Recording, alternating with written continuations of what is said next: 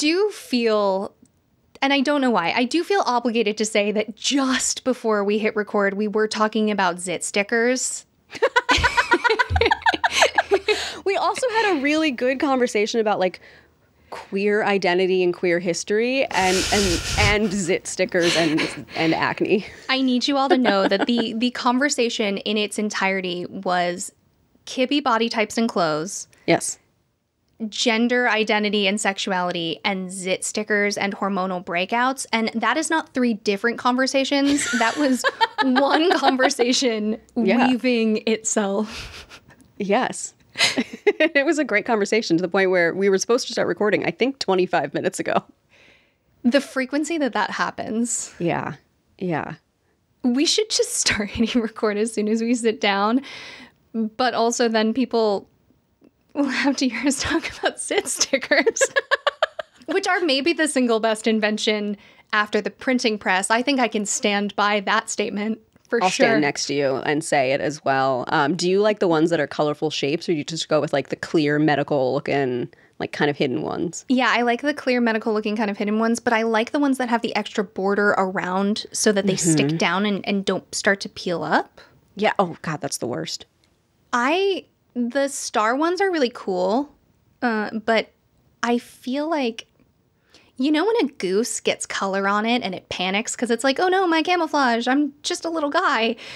Whenever I have the stars on my face, I feel like my stealth is ruined.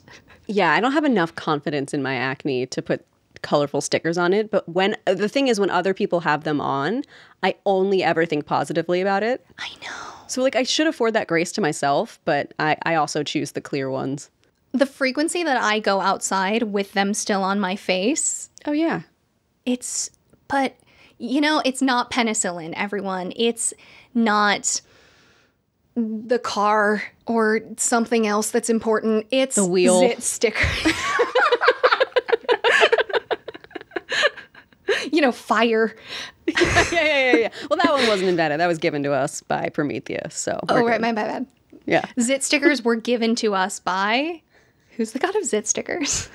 I feel like it would be an Athena if we're going Greek pantheon. But you know what? I'm going to give it to Inanna and say thank you, Inanna, for that one. Oh, I like that. Right? That feels like she would do that. It does feel Inanna energy. Okay. Zit stickers brought to you by Inanna. Hi, I'm Rowan Hall. And I'm Tracy Harrison. And this is Willing and Fable, the podcast that brings you original retellings and in-depth research on the history, mystery, and mythology that makes the world so fascinating. Each week, we research a topic from history or mythology, and then we write an original story to go along with that topic. So if you'd like to support the show, think about checking out our Patreon. One of the best benefits, in my opinion, is that you get to join our Discord community, which is so active and so fun and filled with memes, and specifically for me, pictures of bats. I love it when everyone shows up with bats for you. Me too. It always makes my day. Tracy's inbox is so flooded with bats from me across so many different social media platforms. Oh, you know who I've said this before. The top 2 people who consistently send me the cutest bat things are you and your mom. Yeah.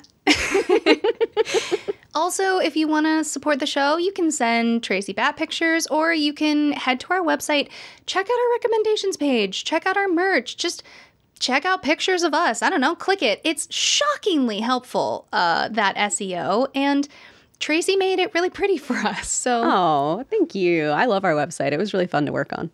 Or another way you can support the show is by putting on your favorite over-the-top fancy outfit and going to your local grocery store and picking up yourself a little treat. You've worked hard and you deserve it. But no matter what you do, we're just happy to join you on this episode. I need everyone to know I wrote that for Tracy because I needed a little treat. The problem for me is that now every day I need a little treat to get through the day. Like, it's no longer a rare, let me give myself a little treat because this whole week has been whatever. It's like every day I need my daily little treat. So a friend of mine found out that I like Evian. And when I travel, I always buy Evian. I splurge on the nice water. Yeah. If I'm going to be buying a water bottle and I'm away, I get Evian. And they found out that I like Evian. So now they just get me Evian as a little treat. Oh my God. But now we call it good girl water. Oh, that's so funny. Good girl water. It's a little good girl. You know what mine is for that? Is Voss. Because sometimes at work we'll have like free food and drinks for big meetings. And every once in a while they'll splurge and they'll have a few Voss water bottles out. And we're all like, what are we, kings? And we all flood to them and like take as many as we can. I love Voss. And when you can get them in the glass bottles. Oh, I mean, it's genuinely, I sit there and I'm like, am I a king? What is this? It's good girl water. I'm telling you, call your water, whatever you're drinking, people out there. Good girl water, good boy water. You'll feel really accomplished getting it. You'll maybe want to drink it more. Yes. You don't have to do Evian. It tastes the most like the water at home to me.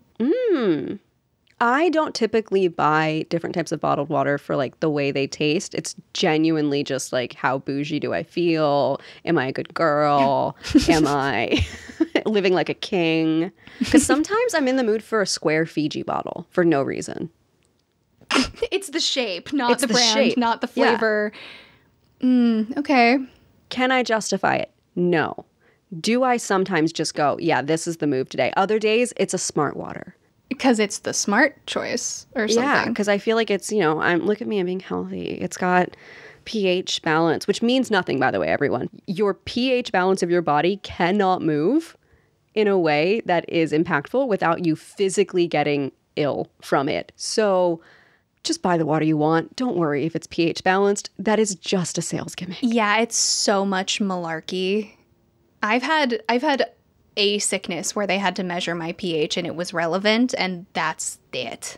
Yeah, there's a great Sawbones episode about it. Check it out. So really, just to stop myself from continuing to list off brand name water that has nothing to do with our show, this is the last of our little 4-part series Storytime episodes where Tracy and I took an excuse to look back at 100 episodes of Willing and Fable and compile some stories we enjoyed, we thought about a lot, thought went together, and present them just as the fiction, because folks ask us for that a bit.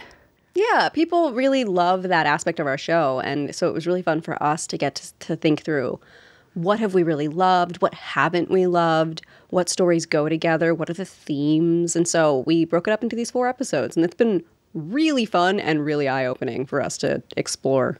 Yeah, part of the fun was looking at work we haven't looked at it for a very long time. You and I talked about this early in this series, but we consume the episodes we've recently made because that's part of making them, and it's important to consume your own work. But by episode 100, it's been a minute since we visited episode 20. Yes. And separating out the fictional works also framed them really differently in my brain.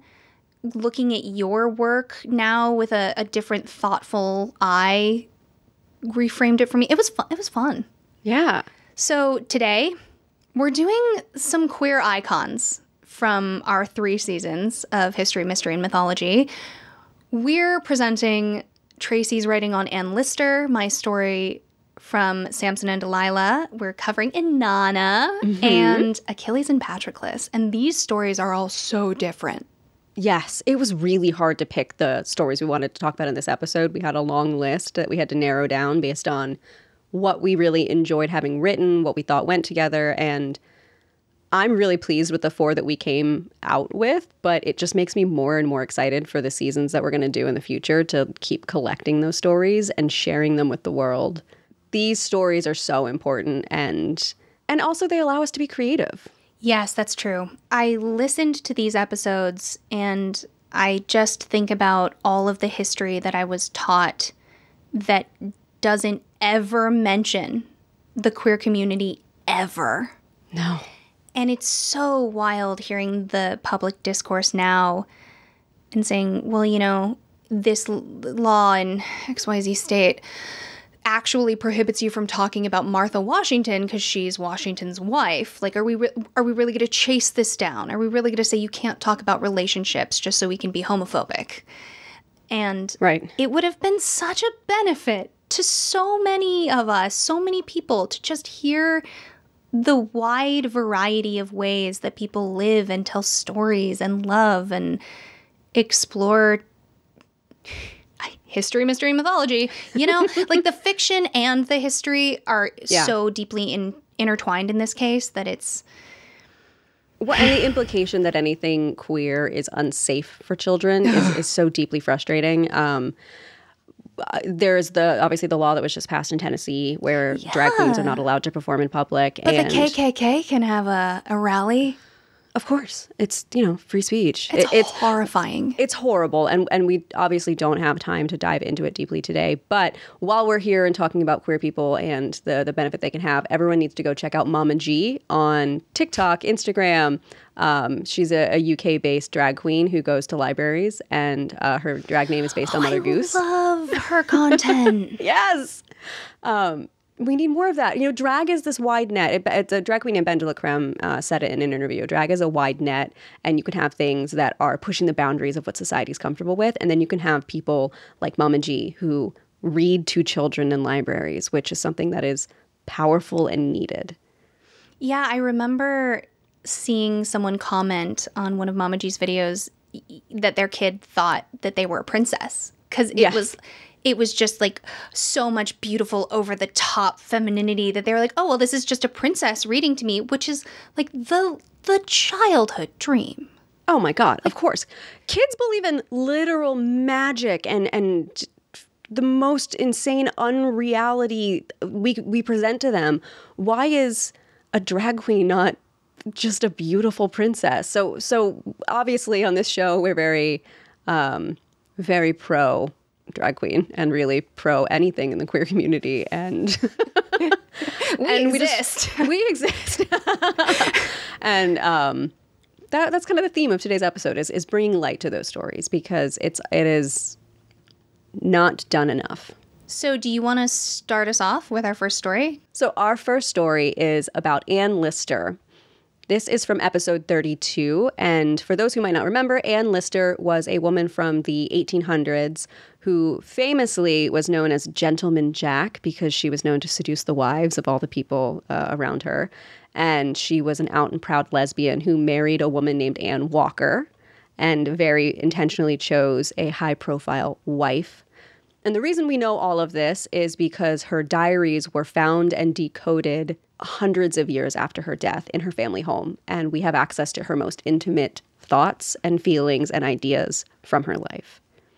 Imagine being such the main character that you keep a diary in code. She was. She was that main character, It's real Julie Daubny energy. Yes. That was a great episode because we covered them in the same episode. Yeah. Probably that's why she's on my mind. So, without further ado, here are some letters from Anne Lister.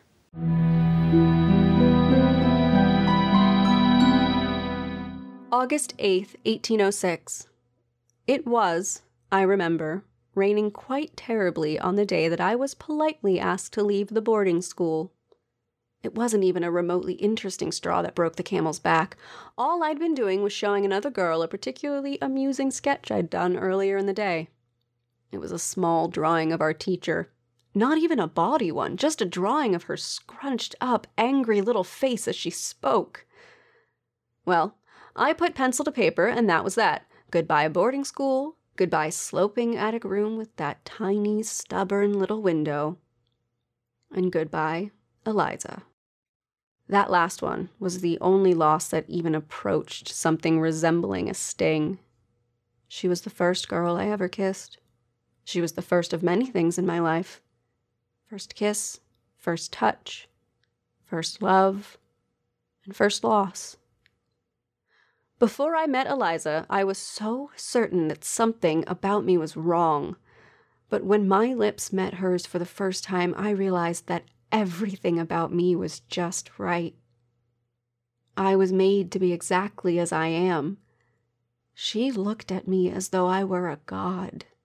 Aphrodite, or perhaps Athena herself, lying next to her in that bed.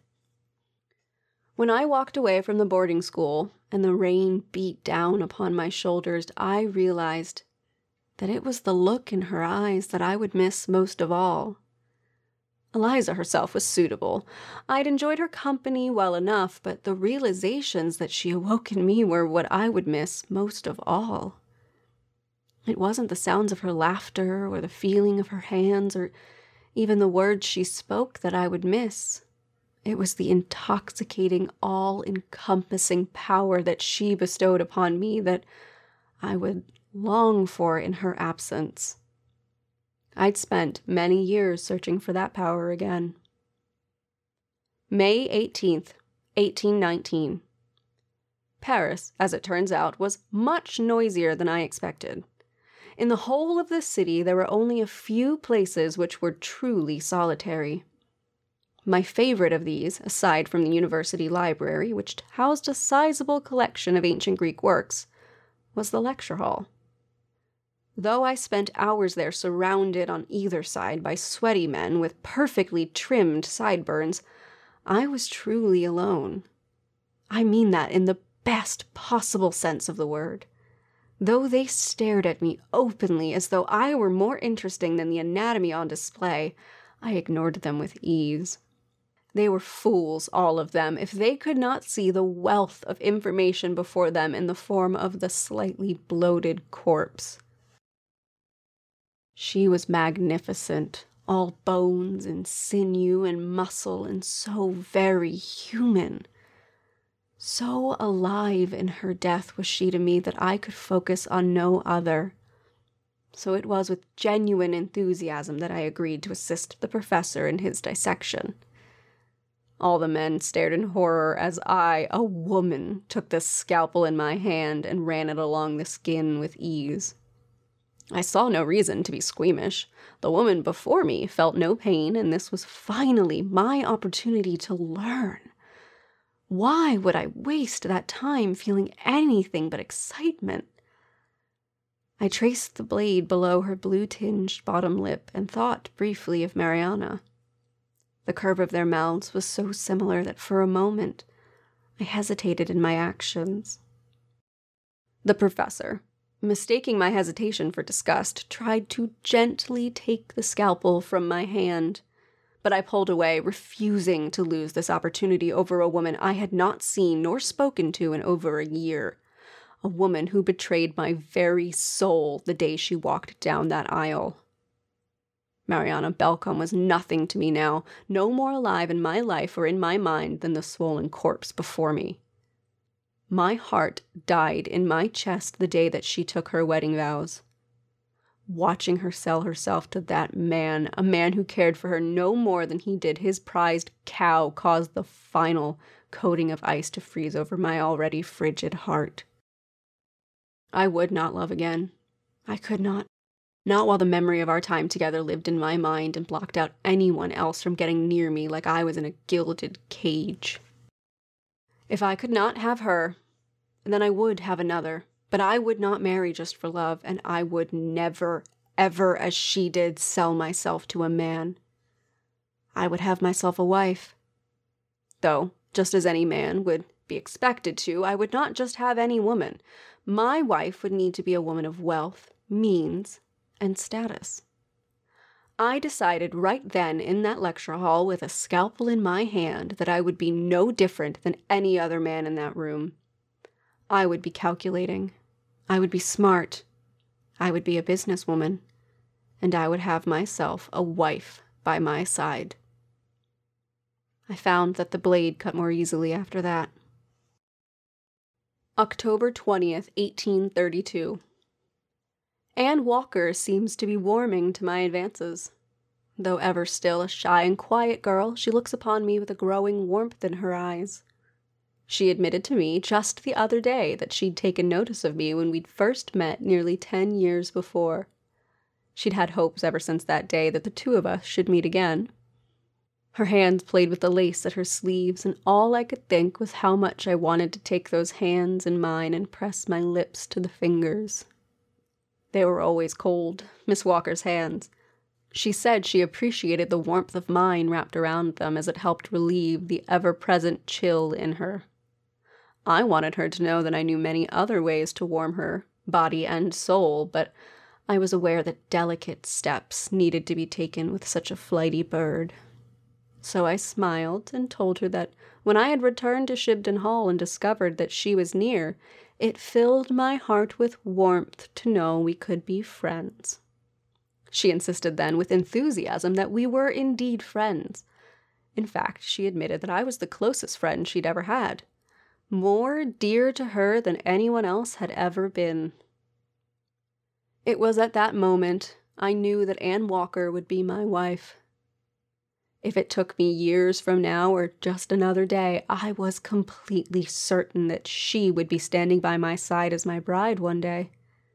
She was sweet and lovely, kind and demure, and most importantly, wealthy and connected. As I watched the autumn sunlight fall across the fabric of her pale pink gown, I felt an undeniable truth come to life inside of me. Sitting before me, hands delicately folded in her lap, was the woman I would one day marry. Unbeknownst to Miss Walker at the time, that was the moment she became my wife.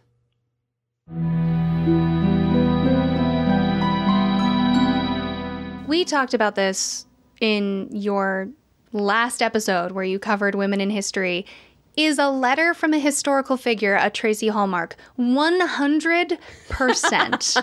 It is. You did it. You did what I love, which is put us in that person's shoes or someone in their lives, kind of really enmesh us in that world. Mm-hmm. Do you remember those books that were in our elementary school library that were like, remember, the person's name, and it's a diary? Yes. And I read every single princess one that they had. The only one I remember was because I did a project on it as a kid. It was Remember Patience Whipple, which is like a pilgrim one. Mm-hmm. I don't know how these books would hold up now, y'all. But they were essentially books where you just get to pretend you're the person in the world. Oh, yeah. I think it was Mary Tudor, maybe, that I read. But I definitely read the Cleopatra one. Obviously, I read that one. Oh, of course. I loved those as a kid, and I think it shows. And like I said in the last episode, the reason that I love writing letters or diary entries from historical figures is because it gives me a chance to honor their real lived experiences while still getting to flex those creative writing muscles. Mm-hmm. And it also honors that love I have of historical fiction and those books that I read as a kid. If I walked into that library and it were laid out the same way, I could go immediately to the shelf where they would be. Also the ghost section. Yes, I know exactly where the ghost section is, and I know exactly where the ancient Egypt section is. On the front, if you go through the main door to the left. We're building our mind palace, everyone. When we get our own mansion, we're going to lay it out like our elementary school library. It's going to have its own library, and that will be laid out the same way. That's so charming. So my question for you, if you can remember writing this, you wrote from her perspective at different ages. When you did that, was that something that you had to seek out specific research to support that desire? Or by the time you'd done the research, you felt equipped to kind of travel through her life? The second one, absolutely. I did all the research first and then thought, okay, now that I know who she is, I know her life, what stories do I want to tell? And that's where I struggled. I was thinking there were so many moments in her life that are important or are hallmarks to the person that she became. And that's where the idea of choosing to write those diary entries came from. So it was easy then to take what I had researched and turn it into fictional writing. But what I really wanted to do was take small moments and make them define her instead of write the biggest moments like her wedding to Anne or actively getting kicked out of boarding school or, those huge, profound moments. I think they absolutely power who she is, but I think it's the reflection upon them because she was so introspective that to me was more interesting to explore. So I wanted to capture the heartache and the way her heart seemed to harden over time by her own admission, and she became more callous, but underneath it all was still so deeply feeling. It's always the little things that impact us the most. Not all of them, some of my happiest memories are the tiniest little details. Yeah. And they can make or break you because you're not mentally or physically prepared the same way. I also think about this with the things people have said that hurt me. They're often accidental or small, and they just get in your brain sometimes. Like, I think about someone in our high school told me I had short eyelashes. Oh, yeah. And I really had a crush on that person. And so every morning when I put on mascara, still think about that, even though, like, I don't have feelings about that person or my eyelashes, but it stuck because your brain just does that. It does. And I spent a lot of time and a lot of therapy working through how to either not care what those comments are or what they mean, or accept them as truth. I've had people make comments about certain things that I'm deeply insecure about, and I can't change the facts of my body or whatever it is that they're commenting on. So it's either fight it or learn to love it. We were actually just talking about this before recording. I have a very distinct nose. It comes from my Italian side. And growing up, I desperately wanted one of those cute little button noses. It was all I wanted for so long. And now I wouldn't trade my nose for anything. I love my big ol' crooked giant nose. It's part of who I am, and I wouldn't be me without it. The best part of growing up is loving the things that you were self-conscious about as a kid. Yeah.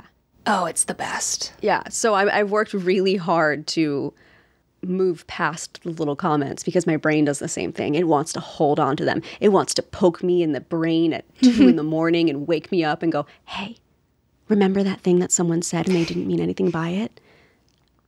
You're going to take it really personally. And like, that's not on them. No. That's on me and my reaction. And so I completely understand. And it's the small moments for sure. You're washing your hair in the shower and all of a sudden bent over double because you didn't say that one thing in that fight in first grade.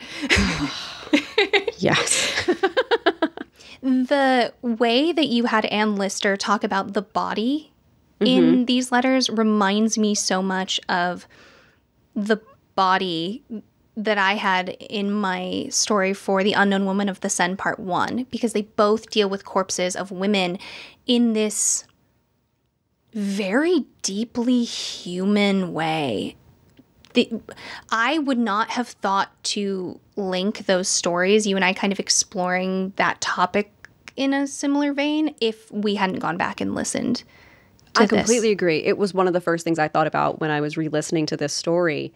And I wonder if that was just a coincidence of our connection or if there was, something sticking in there. But the idea of loving a woman so reverently, even in death, is the sort of the connecting thread. There's this attention to detail in these two people observing these bodies that feels almost erotic. It is so intimate, but it's not sexual. Yes. And so often we, in modern times, remove ourselves from the daily goings-on of being a body. Like, just even like body hair and sweat and this and that. And it's interesting. I was just talking the other day. I go to this European-style spa sometimes where it has the women's and the men's. And, there are baths and people can just walk around nude or in a bathing suit. And I was explaining to a friend, I'm shocked to find that just being around people being bodies makes me feel so much better about being a body. And I'm not acknowledging anyone. None of us are really perceiving each other. We're just kind of passing like ships in the night. But it removes the shame. It removes the stigma, because a lot of what we do in our society is say, especially as women, you have to hide your body because it's shameful to have one. Right. And I think perhaps in countries where there are more nude beaches and things like that, it's just naturally baked in. But otherwise, I am only presented with women who look fundamentally one way on the internet. And it's just been such a fascinating revelation. And I feel that in both of those stories. And I'm going to take that as a tie into our next story, the idea of bodies and their impact on Ooh, you. nicely done. Thank you. Rowan, why don't you take it away? So this is from episode 48. I covered the story of Samson and Delilah, which is, I always jokingly say it's the kinkiest story in the Bible. Yes. Which is maybe the broadest oversimplification, but there is a sexuality in this story that is so often diminished and makes the story so much better. I mean, it's really a story about tying someone you love up and having an erotic relationship and what it means to be great and how that affects your personal life. There's so many details, but I had the opportunity to be really creative with this story, and so I loved going back to see it.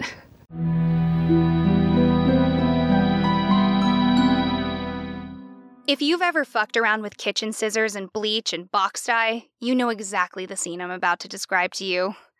Just a mess. Everything that I thought should be contained was flying around the room in splatters and scraps and color and paper and old towels and flecks of hair. And we kept nervously laughing in a way that made my sides ache, and I was drinking this long, cold tea that made my lips pucker. Are you ready? I looked down at Sam, sitting on the toilet lid. He was staring in the mirror, still as a statue. His long, brown hair was hanging like a glossy curtain down his back, and I could tell that the touch of it on his neck was making him itch in this awful, internal way that only those things that violate our entire fucking identity really can. He was wearing this baggy shirt that obscured the hourglass curves with which I was intimately familiar, and after a year's worth of growing, his eyebrows had finally connected in this thick, masculine swoop that framed his frustration. I could tell he was definitely not ready. So I took the scissors to my own hair. They were those shitty, orange-handled desktop monstrosities that had absolutely no right to come near a single follicle. But it's what we had in the apartment, and they just looked brutal. You know, not the instruments of training or skill, just the tools of an exorcism, I guess. My bangs needed a trim anyway, so I leaned over the sink and started tackling the choppy sort of hack job hair I'd been rocking for almost a year. It was one of the parts about me that Sam's parents least liked to see, and I started us nervously laughing again while I did an impression of Sam's dull father. Braid my hair. Sam's voice was as low as I'd ever heard it, the quiet intimacy that echoed in the small room. Truth be told, I'd not really touched his hair much. It was normally in this messy man bun that felt like a bright yellow yield sign as far as physical touch went, so I kept my hands occupied elsewhere most days.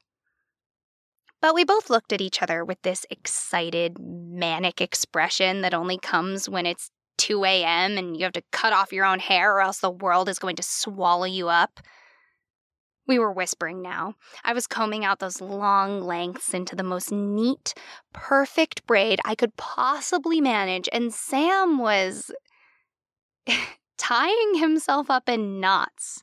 Like, literally tying himself. He'd done this trick with his sweatshirt sleeves that made his arms disappear into kind of a homemade harness jacket of fleece and panic. Are you okay? Sam kind of grinned. Not yet.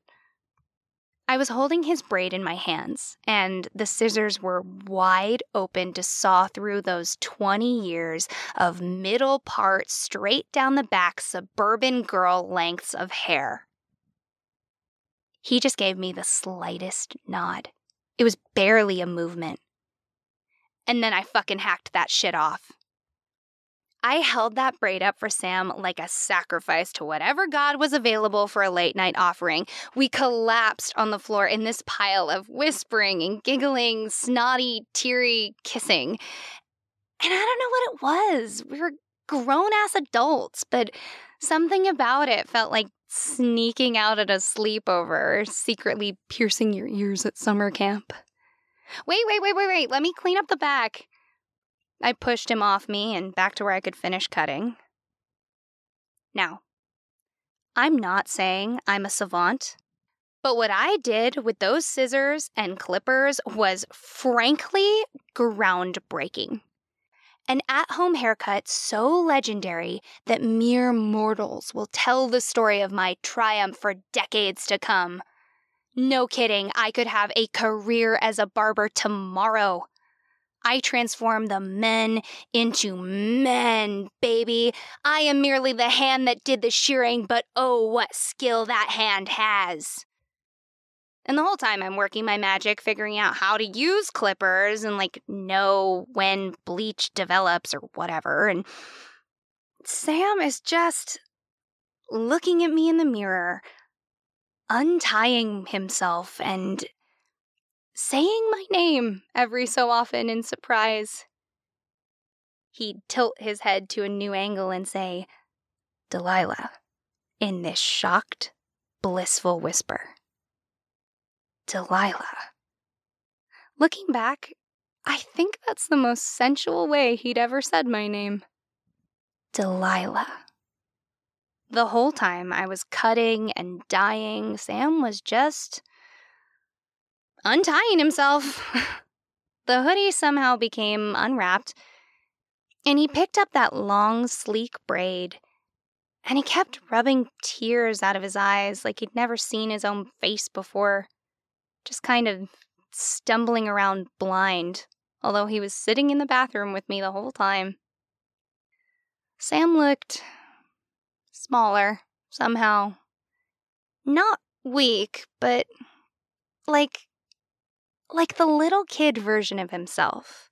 Not the adult one that had been running around for years trying to protect all his sweet, soft feelings, and not the Sam who'd had 1,000 everyday people parrot some bullshit about, God's will and whatever convenient manipulation sold more misery. It's just this small, simple grace that was at the core of him, that existed before the naming of things. So he would say, "Delilah." And I knew he was thinking about the next time we'd see his parents, or, hell, the first time we just walked out the damn door. If they would recognize or rebuke him or imply that this always truth that they now had to see was a change that they could grow back. I just kept working, and I would say, "Sam?" And we just kept up these little private prayers until I finally finished rinsing the dye from his hair in the sink. It was blue. Bright, rich, shocking blue. Again, I must have done okay, because that boy just looked... he looked like himself. "Hey, Sam." I couldn't stop smiling. "Samson," he said, for the first time. "Hey, Samson," I said. "Hey, Delilah." You know the feeling of freshly buzzed hair? It's soft to touch and it's soft to be touched. I stayed up that whole night just running my hands over the back of that boy's neck. He teased me that it itched, but I knew by the way he fell asleep that it didn't. Not really. Not in that same internal way his hair had itched before. Everything was still a mess. It was too late now to start any cleaning, but it kind of felt non-messy in the bed that night. I felt the calm of his breathing and the way his body relaxed, and I just thought, God damn, he's the strongest man I know. Please just let this make things a little easier. Let him be as weak as every other man every once in a while. I knew that starting tomorrow, anyone who saw his hair would give me credit, which is cool, I guess. I didn't do too bad with the trimming. But it really wasn't me that did the hard stuff. This was all Samson's story. And it's not really about a fucking haircut.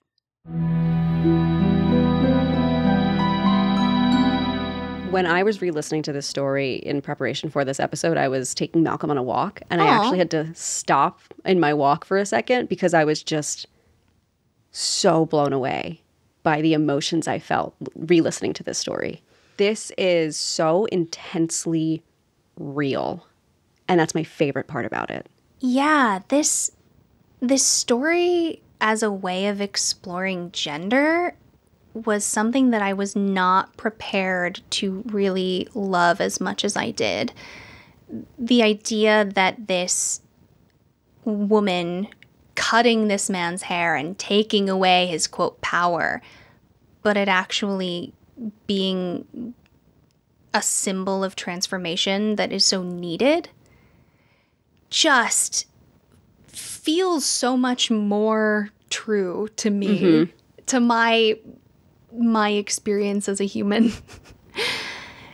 And having people explore gender in the Bible is great. When we are in America, I mean, again, Tracy and I went to a school that was across the street from a Catholic megachurch. There is a lot of evidence to suggest that in the Hebrew Bible, there was discussion of many genders. Absolutely. And so this story feels in line with that to me. I just loved it being just so chill and normal, and like we've all had that moment where you have to cut your hair in the middle of the night. Or I have. Oh, I have. Oh my God. The amount of hair colors and cuts I've had. Oh, that was one of my favorite parts of this, was your description of just being in a too small bathroom in your first apartment or your college apartment or you know, someplace that's new and sacred to you, even if it's shitty and old, and loving that it's yours and being with the people that make you feel safe and doing something that feels true to you, even if it feels like a rebellion to the world. There are so many tiny, tiny details in this story that it was why I had to stop, where I was like, I know these people. I know these two people. Yeah. They're real humans to me. And it was so beautiful. And then the twist of the haircut actually giving Samson his strength was beautiful. Thank you. It was really fun dropping those Easter eggs in all the way through. I think you hit the nail on the head. I hadn't actually really kind of absorbed that until you said it, but I'm so interested in spaces that are personally sacred that seem like they shouldn't be. Because, you know, we've got churches and all sorts of standing stones and mosques and temples and places that we collectively all went, this is sacred.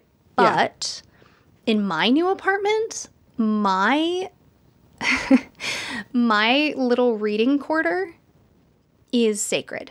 The little area where I can just curl up with my book and the light is perfect and I can put on the candles, that feels sacred to me. Even though, you know, it's an apartment that was built in the 70s. It's like, shabby and needs a repair, and it's just so much more, I don't know, what's the word? It's not like godly. It's not like holy. It's like it just feels so larger than life. Yeah, it's a combination of feeling like the space is both sacred, and then in order for it to feel that way for me, it also has to feel like a home. You know, there has to be a level of safety and a level of need for it. Well said. Well, thank you. This was an amazing story. I mean, we could just keep talking and talking and talking about it. It's a rare, happy Rowan story. They're not that rare. No, they're not that rare. But this one was, and this is funny, I've had a few friends, we've talked about this, a word for a story that has a lot of emotion in it, but that doesn't mean that it's sad. And I haven't found the right word for that, because like emotional isn't quite the right thing. Yeah, it's great, but not Alexander the. I totally get where you're going.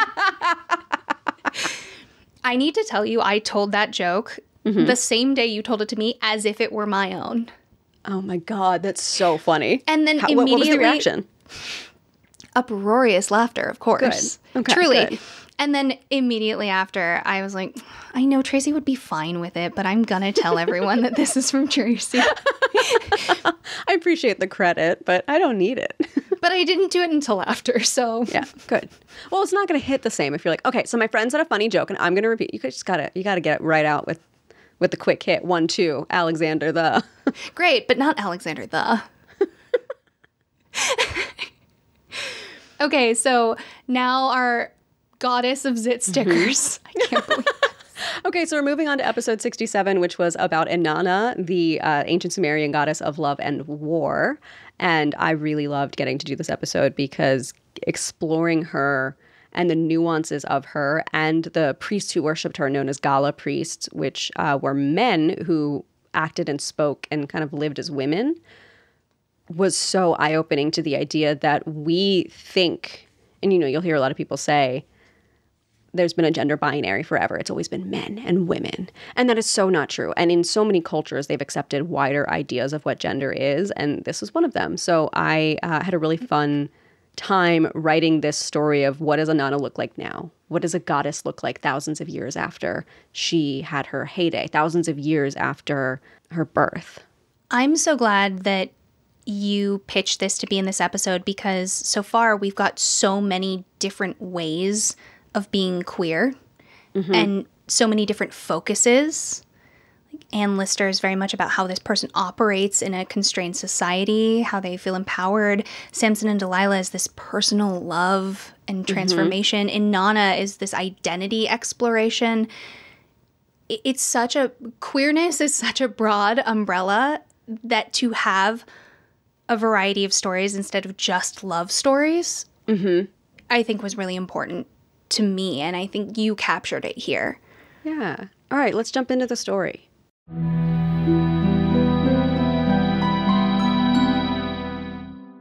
You walked into the museum, echoed by the sound of your shoes clack, clack, clacking across the marble floor of the entryway. The lobby was a large and grand room, opulent in the way that only museums and opera houses seem to be anymore. There were wide stone columns around the edges of the circular room that reached with outstretched hands towards the sunroof. With bright sunlight streaming into the chamber through the wide floor-to-ceiling windows, the whole space felt light and airy, yet still imposing. You always appreciated that about this space. You walked towards the service desk tucked away at the left side of the room. You didn't need anything, but there was a young man working there you hadn't seen before. He sat next to a woman you'd seen here many times before. Her sleek black hair was always tied back into a tight, neat bun at the back of her head, and her eyes were lined with thick, dark liner. The young man, however, was all fresh-faced and freckled, and he sat up straighter as you approached. They always did. There was something in your air even now that made everyone slightly uneasy around you. Sometimes it was the good kind of uneasy, like the flutterings in your stomach after a first date. Other times it was the sort of uneasiness that sat heavy in your gut and didn't leave you for hours. Based on the red flush already creeping up the man's face, you knew it was the first kind of uneasiness settling into his body. The woman, more used to your presence by now, simply grinned in amusement as you approached. You flashed them both your warmest smile and reached wordlessly for a map of the museum. You shamelessly looked the young man up and down, assessing his trim figure and neatly pressed jacket before giving him a wink. You heard him sputter in surprised delight as you turned on your heel and walked further into the museum. You didn't need the map. You hadn't needed one in a very long time, so you tossed it carelessly into the recycling bin at the end of the hall. You wound your way back in time through stone hallways and neon signs, past heavy oil paintings and gold leaf manuscripts, delicate glassware and carved statues, all the way until you reached a singular archway leading into a square, dimly lit room labeled Mesopotamian Antiquities. You walked into the room slowly, reverently, as though the bits and baubles on display were the gods themselves sitting in the room. but you knew them for what they really were. Memories. Each item had been carefully excavated, cataloged, and displayed here in the museum. Delicate bulbs allowed you enough light to see by, but not so much as to damage the pieces. To most museum goers, these items represented the past, but to you they were so much more. You lived among these items once. Each precious piece that existed here had once been no more than an everyday object to you. The squat, painted ceremonial jar was not some sacred item as described on the label, but merely the jug in which citizens had kept their water. Beautiful, yes, but sacred? Hardly. The heavily beaded necklace that had once been laid out an offering to you sat in a glass cage. The true story behind that necklace was one the museum curators did not know, but would love to hear. It was the story of a young woman who stole the necklace from your altar to impress another, who quaked with fear when you appeared before her in your magnificent glory, and who wrote hymns about you when you spared her life. That was the real story behind the necklace. You could tell the whole world the real story, but you found it much more fun to keep silent. Besides, those memories were a warm blanket on a cold day, a comforting reminder of what had once been. You didn't mind that things were different now. In fact, you welcomed it. Your children and your children's children ruled the skies, the seas, the earth, and all that existed beyond, and you were grateful for it. A star can only shine so brightly before it burns out, and you were proud of your gentle fading, of your soft descent from the heavens into a more comfortable life. Let the children hunt for their glory. You'd ruled for thousands of years, and still thousands of years after that they were saying your name. Let the others try to achieve half of what you accomplished in your time. A smile crossed your lips as you passed in front of a statue titled Inanna in Stone. You were depicted there with large breasts on display and hips nearly as wide as your shoulders that curved into finely shaped legs. But it was the statue next to this one that was neither man nor woman, yet somehow both at the same time. This was the statue that always caught your attention the most. It was titled Inanna in Marble, and it was your favorite piece in the museum. Your hand traced across the glass in a gentle lover's caress. It wasn't lost on you, even after all these years, how strange it was to see these items reverently on display. To know that what had once been mundane was now so carefully protected. To see the life you once led decorate the rooms of a museum. That was the gift of eternity. To see today become history and to watch the cycle trip over itself time and time again. As you left the museum, you gave the freckled young man and the dark-haired woman at the desk your phone number. You knew that without a doubt there would be messages waiting for you before you even made it home.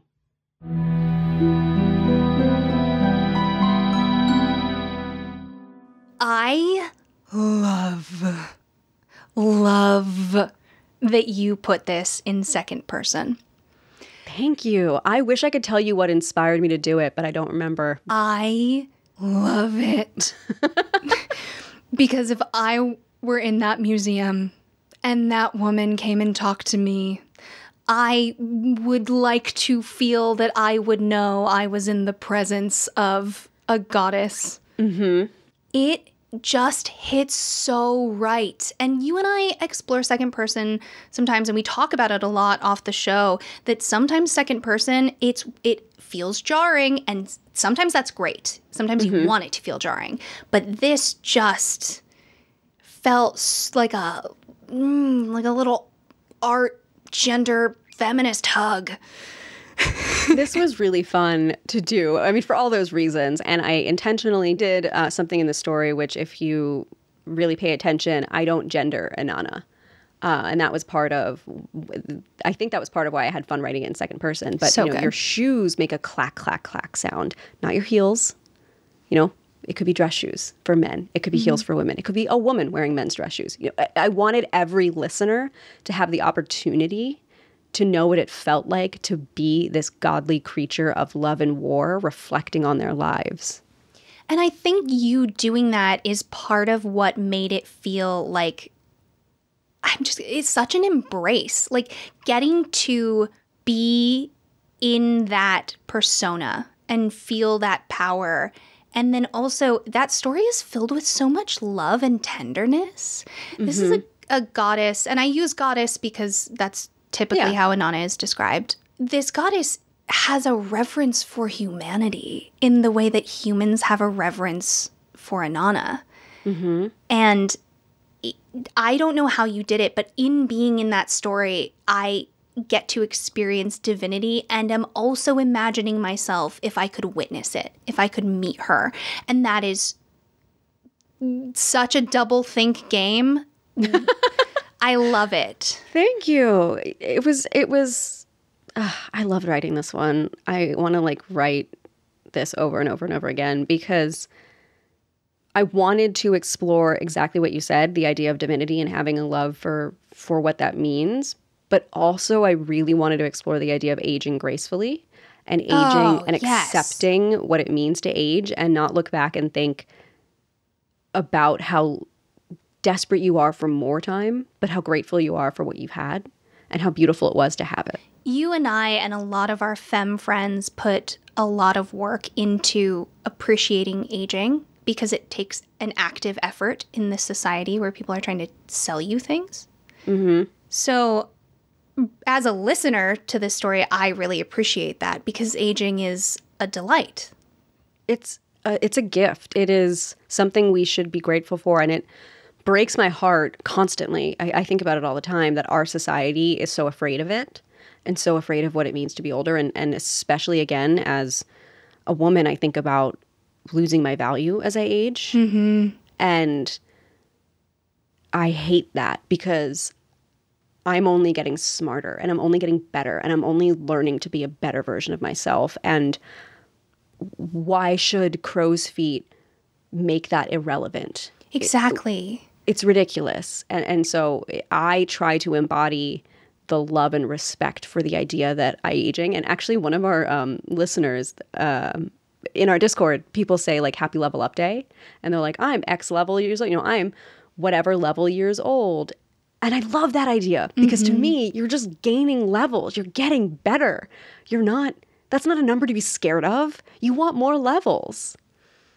And I think about the women in my life, and so many of the women I'm closest to and who I admire the most are older than me. And I think my grandma, who is one of the most important people that has been in my life, if she didn't get to age, I wouldn't have had time with her. And yes, just to imagine. Also, I mean, it gets tied into the fact that I was catcalled and harassed by men more when I was a preteen and a teen than now. And I am older and more equipped to handle it and don't look like prey. Yes. And that is foul. It's disgusting. We don't have time to dive into that, but I'm sure we'll do an episode on to touch on that topic, the idea that men date young women because they seem like prey, because they're not going to fight back, because they don't know any better. Oh, yeah. Now I know what I want, and I know how to ask for it, which makes me less easy to manipulate. Yes.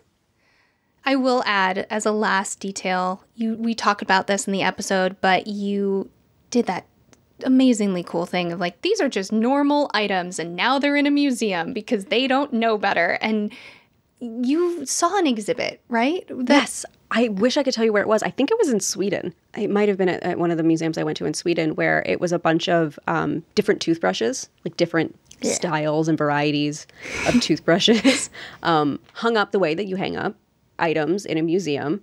And then there was another section that was hairbrushes. And it was all different types and styles of hairbrushes and combs. And for me, it was so jarring to see something that sits on my bathroom counter out of context.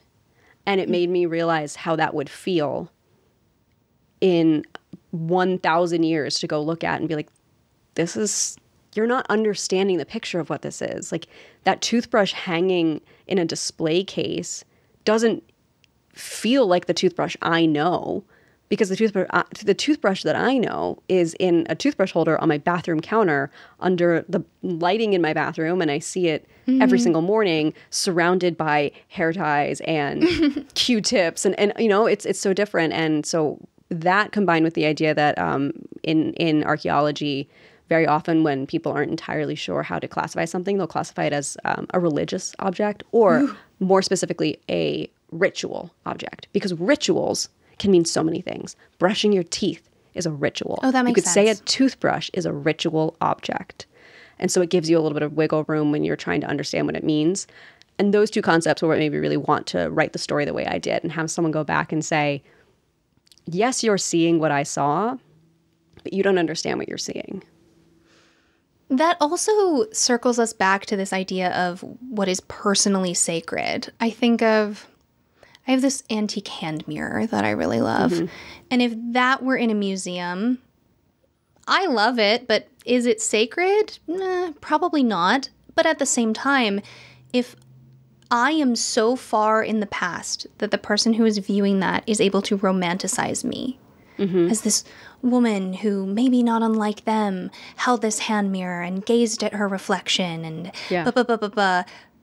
now all of the sudden, both I and that hand mirror are closer to the divine. It's that, like, the feeling of being in the shoes of a Nana. You are elevated by the people that are witnessing you. That's a really good point. You did so well with that story. Thank you. So now we're jumping closer to the present. Episode 71, I covered Achilles and Patroclus. Yes, this was such a good one. The way that I love these two boys, who were just roommates. No. They were just roommates. I loved that episode because, the Greeks were super gay. You can get into, if they had a term for it, all of the details. Honestly, listen to the episode. But the men were having sex with the men. So we don't have to do the roommates thing. But I'm also so interested in this story, viewing these two men as just two people who care about each other so deeply. And do you have to think about the sexual element to value how close they are? I love that they're a couple, so I am perfectly content. But I do think it allows us to examine how men are able to be close with one another today. Right. Men aren't given the same grace in that emotional intimacy. And that's part of what I love in this story, is getting to explore that. All right.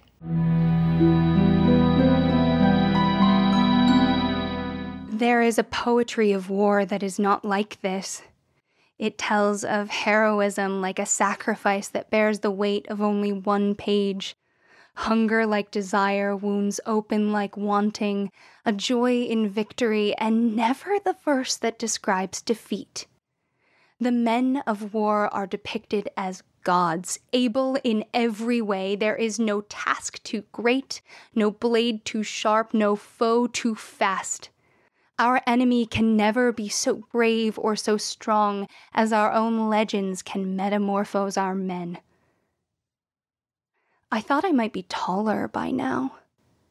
There might be an inner strength that comes from killing for my homeland. That first wash of blood and bile anointing me with the favor of Athena. The Trojans would look upon me and quiver, for my gaze would contain the very fire of the gods. I would spear men like fish, perhaps 2 or 3 in a moment, and somehow the throngs of armored enemies would split before me, swallowed in the fervor and power of our army. I am no fool, mind you. I am young and so unversed in the experience of war.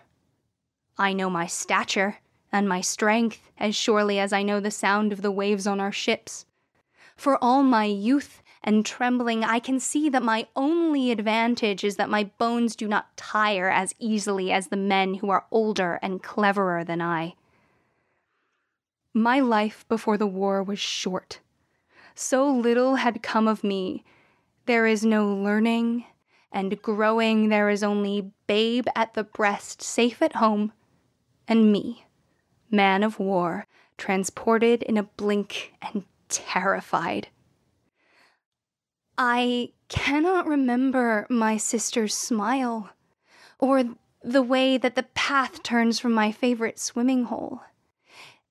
There is a bread I can no longer name that wafts through my dreaming, and I wonder if my old and tattered sandals still sit by my mother's old loom.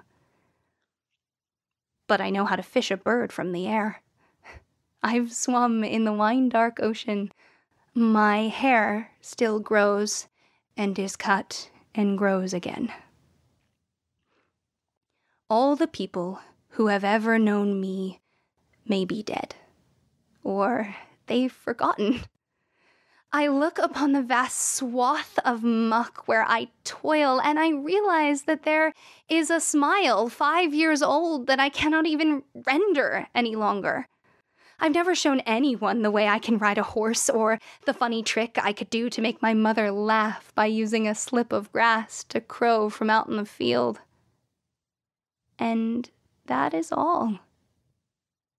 There is nothing else to me that I would know myself from the next dying man bleeding out at my feet. I am a Myrmidon. I fight alongside Achilles, golden god among men. I've had Patroclus clean my wound, and I've bested them both with dice, only once. And I can imitate the way they laugh and carry on the way they communicate in familiar jokes. 6 men all crowd around the fire with them, so closely pressed and known that they could share another man's stories and never have a breath out of place. There is no force stronger than ours. We are the best trained and the best led. We are respected through the camp, and I am promised a shared glory every morning. As long as you are remembered, you are never gone. As long as one man alive can speak your name, you exist, and there is no glory but to be known. I will memorize every Myrmidon's name. I am nearly there. I remember the cracks in Timon's eyes when he laughed. I recall Hesperos by his missing hand. I remember Leontios and his beautiful wife Melita, who he called out to when he drank, Erastus, who was quiet and kind, and Clytus, who couldn't swim. With my own hands, I will cover them each with earth, and I will try to recall every detail that kept them separate from the sword-swinging pack of us. And that is only the men from this morning. I have seen Achilles weep into the arms of Patroclus as they stood by the sea at night. Perhaps, if I am killed before I am known, I will grab the Trojan by his neck, my hands slick with blood, his spear within my belly, and I will say, Diocles, like a curse, that he will whisper my name each night in horror. That is not knowing a man, nor is it forgetting him.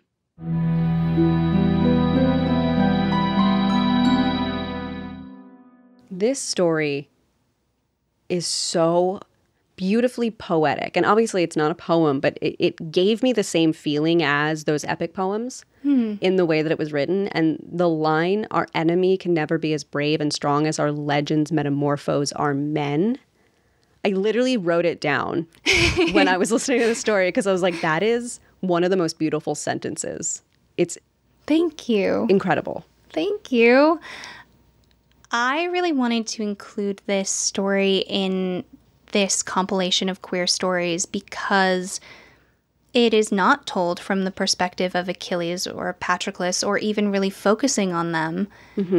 And I want to highlight that, like, being queer is just a thing that you are.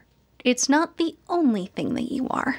Yes. And these two men were at war for their entire, like, a massive chunk of their adult lives. Achilles, his entire adult life. It just decades, lifetimes worth of men gone in this story at war. And so whether or not you are queer or a soldier looking up to other men, there is an innate humanity there.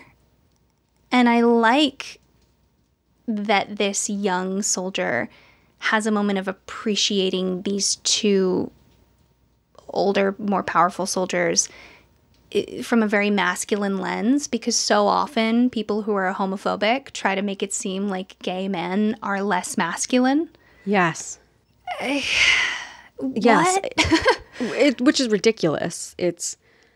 I love that you said that, you know, being queer is just a part of a larger picture of a person. And so much in media, we love to be like, see, they threw in a gay person and their whole personality is like, the joke of like, everyone move, I'm gay. Yes. Like, there's the sketch of that. Like, it's deeply frustrating because it just doesn't have to be so loud. But at the same time, I understand why people might be loud about it when you feel like you've spent your entire life not being heard.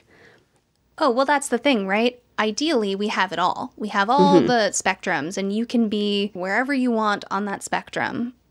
I do believe that it is our responsibility as people who write and make media to also just have people who happen to be queer. Yes.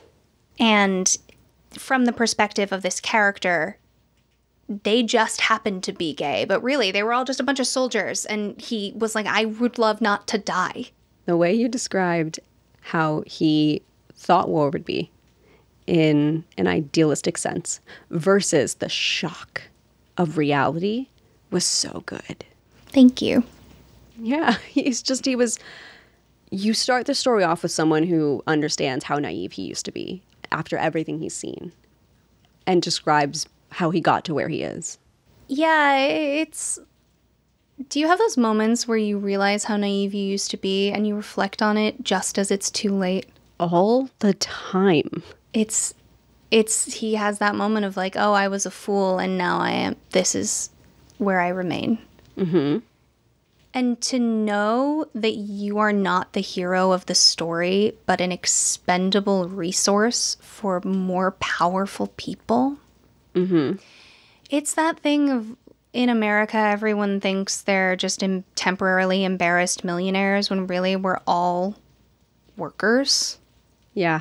For the most part. All meaning the majority of us. Yep.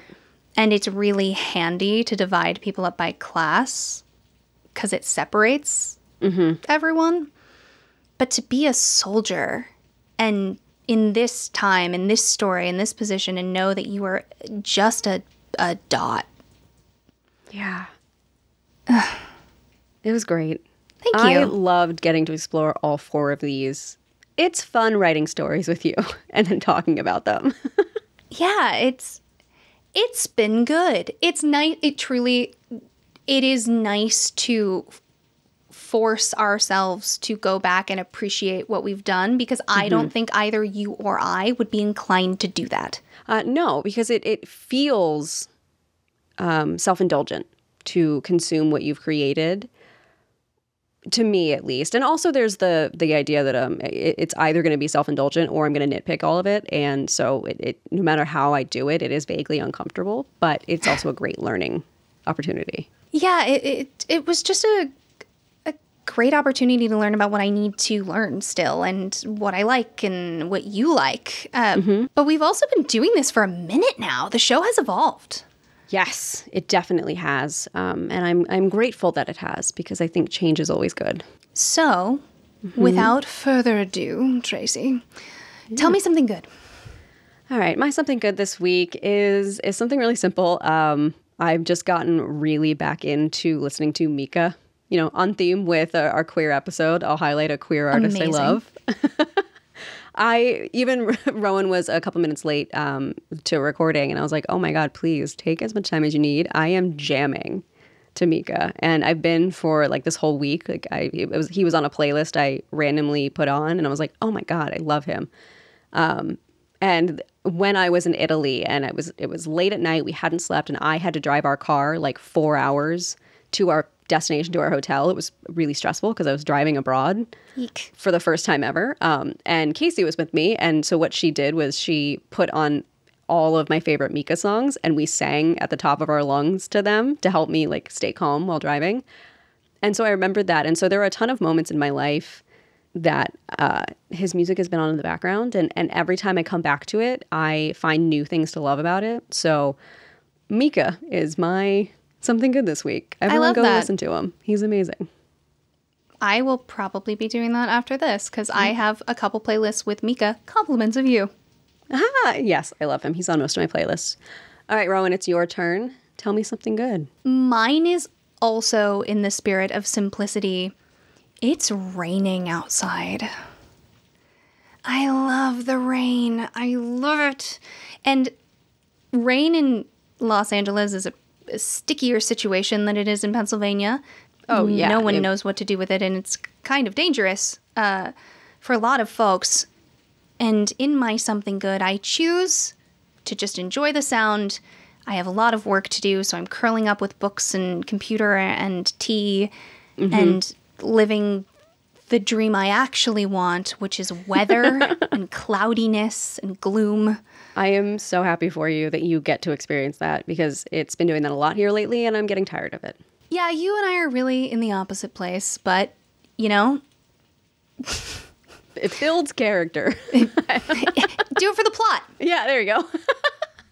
All right, everyone. Thank you so much for joining us. And remember that stories grow with the telling. So if you like what we do, tell a friend. Or tell a foe.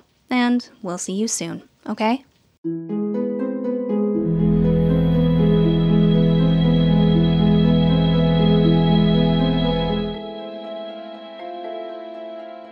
Thank you so much for joining us for the Willing and Fable podcast.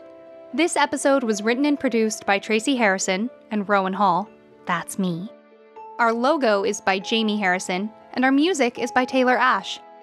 If you ever want to watch or read what we're reading, head over to willingandfable.com for our show notes and custom merch, or find us at Willing and Fable on Instagram, Twitter, and TikTok to join the discussion.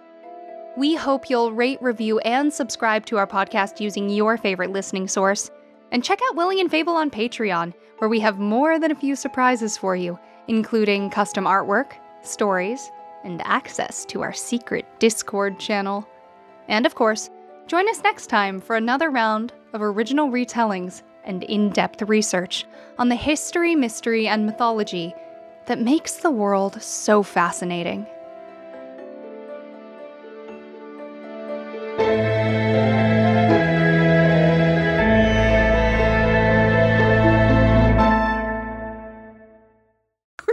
Except you made the silliest face. That was not subtle.